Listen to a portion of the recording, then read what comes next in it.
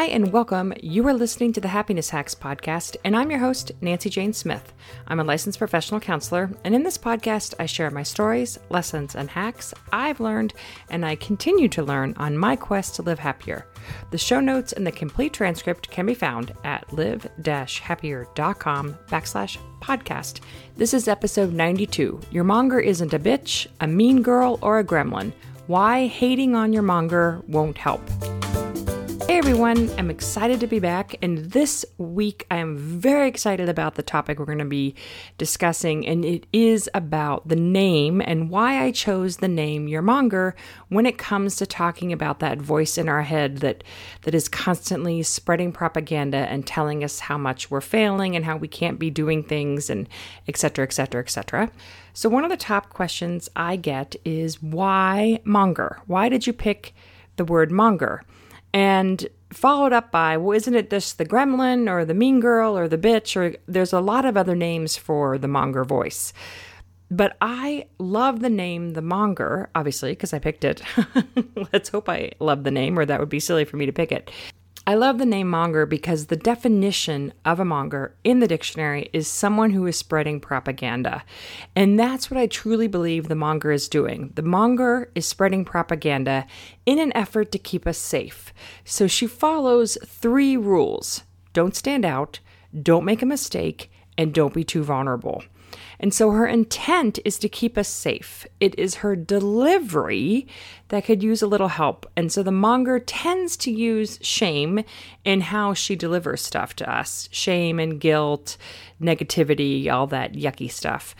And so frequently when you hear about combating this voice and thinking about this voice, you'll hear the words, oh, that's my inner mean girl, or that's my inner bitch, or, especially you often hear the term, that's my gremlin. And I always struggled with those names before I wrote the book and when I was just kind of figuring stuff out and how I felt about the concept of inner critic. I always struggled with those names because to me, they were so cruel. And it was almost like we were using shame to combat shame. And that just never works. You can never use shame to combat shame. And I would say that's why the work I do around the monger is a little different, because it is about loving your monger, loving yourself through the monger. And so I think that's a confusing concept for people, because here's this voice in our head that is belittling, shaming, guilting us. And our reaction to it is then to want to shame and belittle and go after it in a negative way. There's that bitch again. There's my inner mean girl. I'll even call it the demon. And when we are talking about ourselves in that way, it doesn't help us. It doesn't help us feel positive about ourselves. So I have a silly example, but I think it illustrates this concept well. And we are dog sitting at our home, and we have 2 cats and a dog. And our dog is very gentle. She's very calm. She barely moves at all. And our friends have brought over, and we exchange dog sitting services. So it works out really well. And we absolutely love our friends and we love their dog, and everything works out well. But their dog has a lot of energy and is a German Shepherd and lots of energy. And so our cats don't really get along well with the dog, as you can imagine. So last night, our cat came downstairs and was trying to be brave, and there was a lot of hissing and arm throwing, et cetera, trying to stand his ground, the cat was. And I started cheering for the cat, and I was like, go Gus, get that mean dog, get that mean dog. And I noticed the more I started cheering for Gus and demonizing the dog, the more angry I was getting at the dog. And I love the dog. I don't want to be angry at the dog. The dog is a wonderful animal. I consider this dog to be my dog in so many ways. But my cats will always trump my dogs, no doubt about it. And as I noticed this, I was like, oh my gosh, that's what happens with the monger. When we are demonizing the monger and calling it a gremlin, calling it this mean girl, calling it a bitch, we're turning on ourselves in a really bad way. And it ends up leaving a sour taste in our mouths about ourselves, because that voice is an internal voice. So it's only when we can bring in the biggest fan and bring in that voice that is like, okay, I don't need this commentary right now about how terrible I am and how much I suck. What I need to do is put one step in front of the other and figure out how to solve this problem. Or I don't need this commentary right now about how I messed up yet another project at work. What I need to do is figure out how I can make it better. So back to the dog analogy, if you think about yourself as the whole being, you are the house. And in the house, there is Gus, and Gus is the biggest fan. And Gus is trying to make his way downstairs and engage in the rest of the house. And then you have the Monger, and the Monger would be our friend's dog. And that voice is also a part of the house. Like both of those voices are valued in the house. Both of those voices are part of the house because the house as a whole is valued. So when you are thinking of yourself, you are valued. You are important. And so the voices in your head are also important. They're also a part of you. And when you start demonizing one of those voices, you are in essence turning on yourself. So similar to how when I started cheering for Gus and also at the same time demonizing the dog, I ended up creating some negativity towards the dog, and which was unnecessary. And that's what we do with ourselves. In an effort to pump ourselves up, we demonize a part of ourselves to get rid of that inner voice. And I think it starts with what we call that voice. So just naming that voice the mean girl, or naming that voice a bitch, we are then turning on ourselves on some level. So that for me was a missing piece of all of this work before I came up with the Monger concept. When I would talk about the inner critic and I would use mean girl or bitch, it always felt yucky to me because here I'm talking about myself using such negative terms. And I don't want to be talking about myself in such negative terms.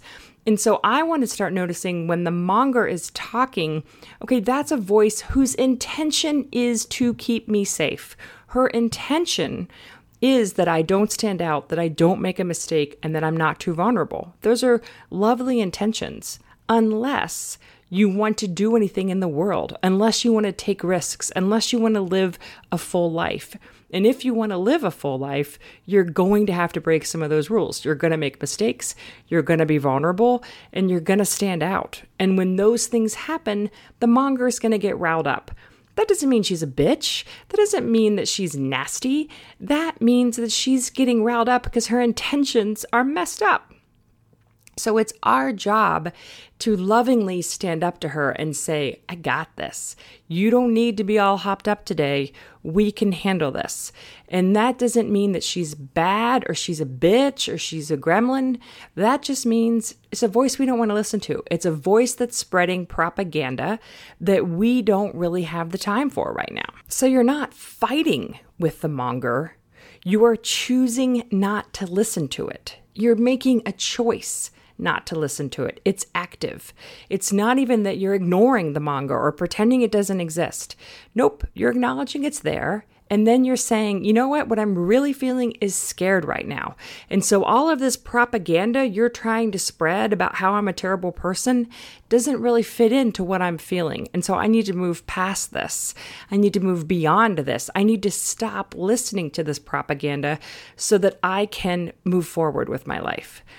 And that is why even in the illustrations that I have, and I'll put them in the show notes, the illustrations I have, in case you haven't picked up the book yet, the illustrations of the different characters, of the Monger, of the BFF, of the biggest fan, they are cartoonish, but they aren't, the Monger isn't mean or bitchy or gremlin-like. I always say when they designed the characters, they asked me who was the Monger. If I were to identify a television character, who would I say was the Monger? And the television character I came up with was Karen from Will and Grace. And Karen, yeah, okay, I'll give you. Karen can be a little bitchy. But mostly Karen is annoying. Karen can be funny, Karen can be biting, Karen can be a lot of things, but when she has her people, she loves her people and she fiercely defends her people and she's there for her people. And that is what the Monger is as well. The Monger is, well-intentioned, but her delivery can be a little mean sometimes. Her delivery can be harsh, but we still need to be kind and appreciate the monger. We just need to choose not to listen to it. So this is a subtle shift, but in my mind, it is a huge shift in the road to helping us have more kindness for ourselves. That if we are practicing self-kindness, and then all of a sudden we're turning on ourselves when we hear the monger voice, and we're calling it a bitch, or we're calling it a gremlin, or we're calling it nasty, that doesn't make sense to me. That doesn't fit. We need to love all of the voices that are in our heads. That makes us sound a little crazy. But we need to love all of us, even the part of us that is scared, and the part of us that is doubtful, and the part of us that is insecure. And that part may come up through the voice of the monger, and it may be nasty, it may be mean, it may be shame-filled, but that's still a voice that's coming from within us. So we need to be loving of that voice and acknowledging that voice and kind to that voice. We don't need to be cutting off a piece of ourselves. And in essence, that was what I was doing last night when I was cheering so much for Gus, and then I was being belittling about Nixon, and I was yelling at Nixon in a negative way. That just made the whole situation worse, because that made me not like Nixon as much in that moment. And I sensed that was coming up. And so I was able to cheer for Gus and Nixon at the same time. I want Gus to win that battle because Gus needs to show his dominance, just like I want the biggest fan to win the battle in my head. But I also know that me demonizing the monger isn't going to make the biggest fan win any faster or any better. Actually, it'll probably make that process slower, because the only way the biggest fan works, the only way that concept works, is when we acknowledge all of us, and when we're kind and loving about the whole picture, which is monger, BFF, biggest fan. All of those characters come out to play, and we need to be kind about all of those characters. We don't call the BFF a bitch, and she can be bitchy too. She can be snippy and judgmental and you deserve and cutting people down and gossipy, but we're not referring to that person as a bitch. And we shouldn't be, but it's a societal thing that negativity that we feel inside, the shame that our monger keeps telling us, we are told to shame it back. The only way to get rid of the monger voice and the shame that it gives us is for us to shame it. And that does not work. We cannot shame ourselves out of the monger. The monger will not be quiet just because we're belittling her or shaming her. The monger gets louder. The only thing that combats the monger is when we are honest with ourselves and loyal to ourselves, and we acknowledge what's really going on, and we practice ask. We acknowledge our feelings, we slow down and get into our bodies, and then we kindly pull back to see the big picture. And those things bring forth the biggest fan. Not shaming, not belittling, not yelling at the monger and reasoning ourselves out of it. That stuff doesn't work. So, if you had the question of why do I call it the monger, I hope that answers that question. But more so, I hope this helps you think about this concept in a different way, rather than just the stereotypical inner bitch, inner gremlin type work. This is a little bigger, and I think this is a different way of looking at it that has been dramatically helpful for me and my clients to be able to see that all of them deserves kindness. All of them deserve some love. So that is the answer to that question, and I hope that's helpful to you guys.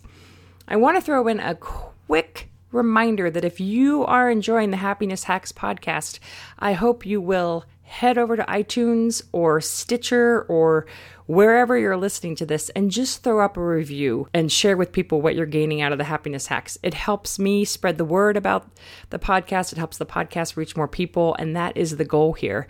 So if you're enjoying this, please go to those places and write some reviews. I will have the how-to on how to do that on the show notes page. I also wanted to take some time to throw out, if you live in the Central Ohio area or close to the Central Ohio area, I will be talking about this subject and more, all things monger, BFF, biggest fan, at the Live Happier Day Retreat that's taking place on September 15th. And so if this topic interests you and you would like to learn more about anxiety and decreasing that inner voice in your head that's critical and spreading propaganda, please check out the live-happier.com/day retreats on the website, and I would love to see you there. Thanks so much for listening. That's the show. The Happiness Hacks podcast comes out every week. If you have questions, please email me at nancyjane@live-happier.com. You can also follow me on Instagram at nancyjane_livehappier. And until next time, here's to living happier.